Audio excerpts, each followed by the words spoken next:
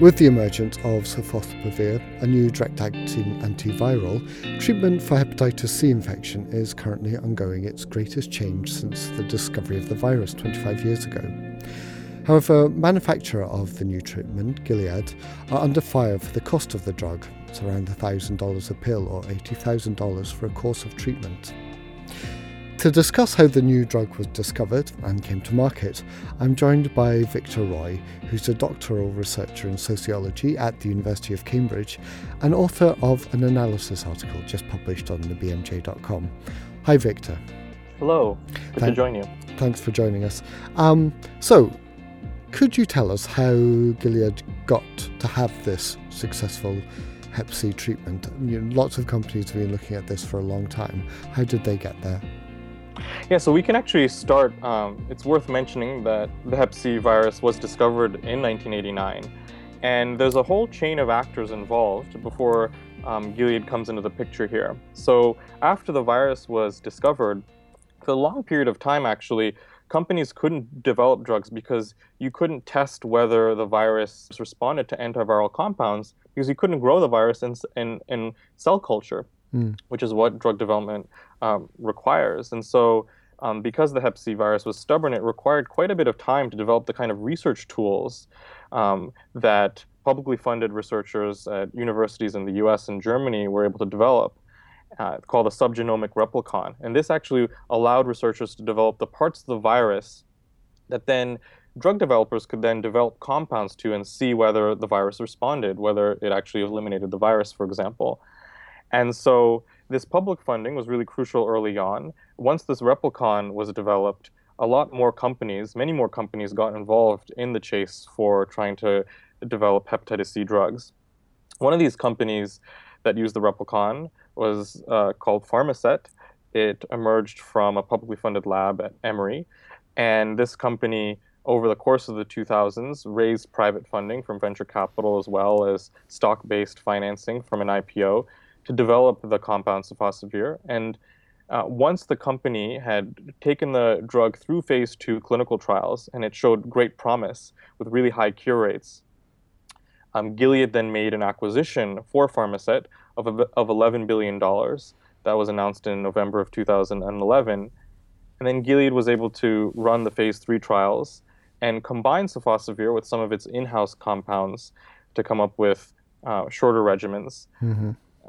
And ultimately bring it to market over the last 2 years, different combinations of the sofosbuvir-based compounds. So there, in a way, sort of Gilead outsourced almost its R&D. Is that purchase of Pharmasset, or companies like Pharmasset, by big companies like Gilead, unique? Is it widespread? What's going on there? So it's a pretty widespread phenomenon that you have to look at the last 20 or 30 years in drug development. It's sort of been an evolution in which and there's a couple of forces driving this. One is actually looking at the financial and shareholder imperatives that are driving large companies. And then we can also look at what's going on with universities and small startups. So what's going on with large companies? In a time in which this idea of maximizing shareholder value over the last 20 or 30 years has really taken root and taken hold for what companies are expected and for whom they're expected to deliver growth for. In many of these cases, a company like Gilead is expected to grow at a 10% annual growth clip. It's not just that profits matter, it's that really they need to see growth in the profits in a short-term base, right? So when companies are trying to deliver the short-term growth and they have existing medicines going off patent and perhaps their own compounds not showing the kind of promise that they're hoping for, turning to these short-term acquisitions or these late-stage acquisitions is really a short-term way of being able to deliver and generate that kind of growth. And in that same period of time, what we've seen is that public funding, along with universities and venture capitalists, have matured and are providing, in many cases, that uncertain early stages of research where a lot of innovation happens. And almost the relationship is becoming one in which small startups and universities and publicly funded research are suppliers of innovation for big companies that can't take on that long-term risk that is required for drug development because the stock-based sort of shareholder-driven system doesn't allow for it. And I mean, do we have any numbers on that? How much of the industry is doing it? Is it becoming the new norm? We cite one Deloitte paper, for example, that shows that companies, they were trying to look at the best practices of the winning companies, and that 70% of their revenues came from acquisitions, or compounds that were through acquisitions.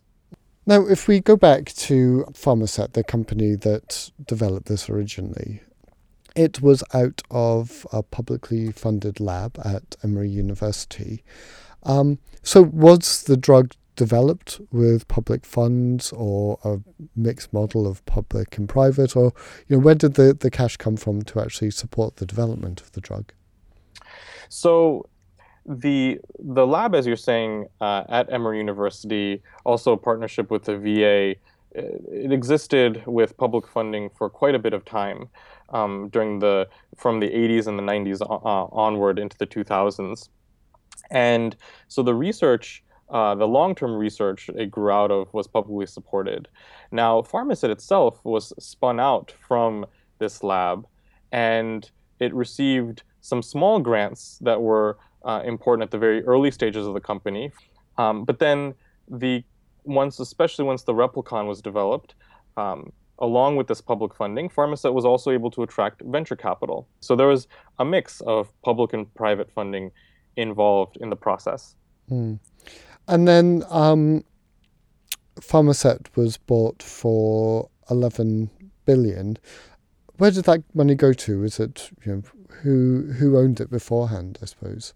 So this money would go to the Pharmacet's shareholders, and so people like Ray Shinazi, who's the founder of Pharmacet, who is the professor at Emory and at the VA that started the company and had for a long time relied on from public funded research grants, got a payout of 400 million. Mm-hmm.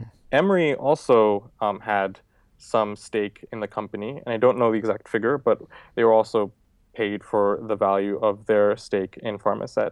So it's worth noting that the public directly did not have a direct payout in that process. They did not have a stake in the company because that's typically not the way, even the way that the public relationship between these startups is organized, Mm-hmm. where the public funding has been given as grants as opposed to a direct stake in a firm. If we turn back to Gilead now, what's happened to their share price, their profit since this company was taken on? Because they've employed some financial tactics to help them increase some of those, haven't they? So indeed, so Gilead as a company has made, in addition to their earnings calls last Monday, just this previous day, they've reported about $39 billion in revenue for hepatitis C. And this has been a big driver for their overall profits as a company.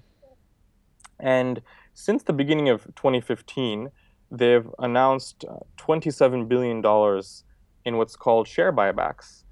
And share buybacks are essentially a financial maneuver in which companies buy back some of their own stocks from the market. And what that does is it actually increases the value of the remaining shares that are left. And companies are often evaluated based on their earnings per share metric. And so when you've reduced the number of shares available in the market, you can raise your earnings per share ratio. Mm. And so this is a financial tactic that is actually a common now pharmaceutical industry practice and also across corporate America. But they didn't exist since the beginning, say, for example, of stock markets. They were allowed by a rule change at the SEC in the early 1980s. And they've been driven in terms of the size and the scale of buybacks, been driven by a couple of considerations. One is that shareholders, there's activist shareholders have really demanded share buybacks as a way of returning value to shareholders. Executive compensation is really tied to share value. And it's also rooted in the idea that the investment opportunities that might exist are too risky or not promising enough. So instead of spending that money on risky investments, it's better to return or direct, I should say, the shares direct the profits back to into share buybacks. So the picture you're painting here, where big pharmaceutical companies now reduce their exposure to R&D risk, the chance that a drug doesn't turn out, by buying companies when they are have something that looks much more promising, and that money coming from perhaps venture capitalists, perhaps the public purse, and then once they take a drug, take it from development onto market, make a big profit, that those profits are then used for financial manoeuvring rather than ploughed back into R&D. It seems like pharma companies are much more like speculative funds. Yeah, so I think I want to also just make a note here is that, so as a company, Gilead also does invest in its own research and development, but it actually pales in comparison to the value of their share buybacks. So they have announced, as I said, $27 billion in buybacks. Their R&D budget is somewhere in the neighborhood on an annual basis. This past year was about $3 billion. And so there is a discrepancy there. And a lot of that R&D expense goes to running these late-stage clinical trials. So in terms of what happens with profits, part of it goes back to share buybacks. Another part of it is stockpiled potentially for, again, future acquisitions. And so it's not so much that, big companies exist as, in some ways, speculative investment funds, but all research in some ways is speculative, right? So even if a government-based fund were to invest in research, they'd be making bets on one research project over another. The challenge here is that big companies, they tie their strategy with, it's tied to a long-term patent-protected monopoly over their acquired compounds. And so they're able to accrue long-term profits and sort of create this cycle in which they can accumulate these profits and then reinvest it back, some of that back into acquisitions, and some of it into a lot of that back into share buybacks. It sort of creates this cycle in which high prices become not only inevitable, but can crawl or even escalate upwards over a period of time. And there's a couple of other consequences in which big companies essentially then are able to use their monopoly power to do things like, for example, in the case of Gilead, actually avoid taxes. So they moved the intellectual property for sofosbuvir to Ireland, where the corporate tax rates are much lower. And a recent report just showed that they've saved $10 billion or avoided $10 billion in US taxes. So this actually is problematic given the fact that a lot of the supply of long-term research investments comes from those early stages of research.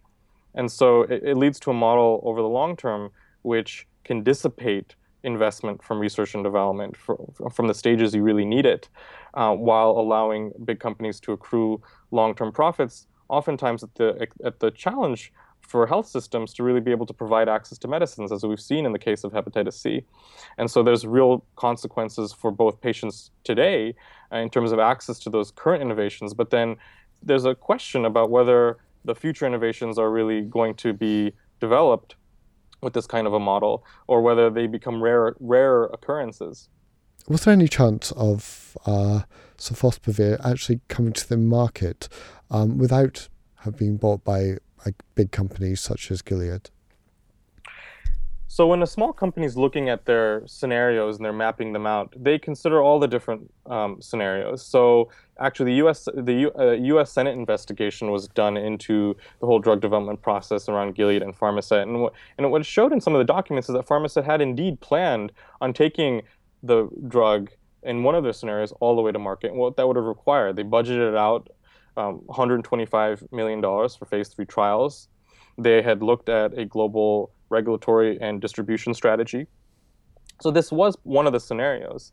But inevitably, the way I just described the industry structure here, where you've got these big companies that are sitting there with significant amounts of cash accrued from profits on prior drugs, as well as the relationships with regulators in those larger scale phase 3 trials, there's a real barrier to market or bringing a compound all the way to health systems for these small companies, when these big companies actually can really use their concentrated financial position as well as regulatory position to offer huge amounts for an acquisition. So in Pharmasset's case, for their shareholders and for their executives, when you can engage companies like Gilead and they engage three other companies in sort of a bidding contest and bid up the value of your company and can get acquired, that's a much better strategy in their position than trying to bring the drug all the way to market. And we should also actually remember and just look at the name of the company in this particular case, Pharmasset. They actually named the company with the idea of developing assets for pharma. And so that was actually in the very business model. And I think a lot of small startups view that as being their big strategy, really, is to develop an asset that can be provided to and acquired by pharmaceutical companies that are larger. So, given that it's evident that you think the model at the moment for this is kind of broken, what would you like to see happening? I think one of the things we need to recognize here is that there was a medical breakthrough here. There's a cure for patients with hepatitis C, and that shouldn't get lost from the picture. But what we're asking really is the system that is behind it, are we actually identifying it and discussing it in the right way? And are we actually creating a system where we're going to see more breakthroughs, more advances? And one of the arguments is that the reason high prices need to exist is so that we get future cures. When we actually follow the money, we see that from Gilead is that actually a lot of the money goes back into share buybacks, into financial maneuvers, and some of it gets stockpiled for acquisitions of late-stage compounds. So companies like Gilead waiting for the drugs to come along. And so what we need to recognize is that for those cures, for those breakthroughs, it's really going to be incumbent that the early stages of research are invested in appropriately. And so taxpayer-funded research that helps crowd in venture capital is really important so that the trajectory towards medical breakthroughs is really set at that early point. And it's really important that when we look at where the money goes, going back towards share buybacks, avoiding taxes, actually really hurts those early stages of research.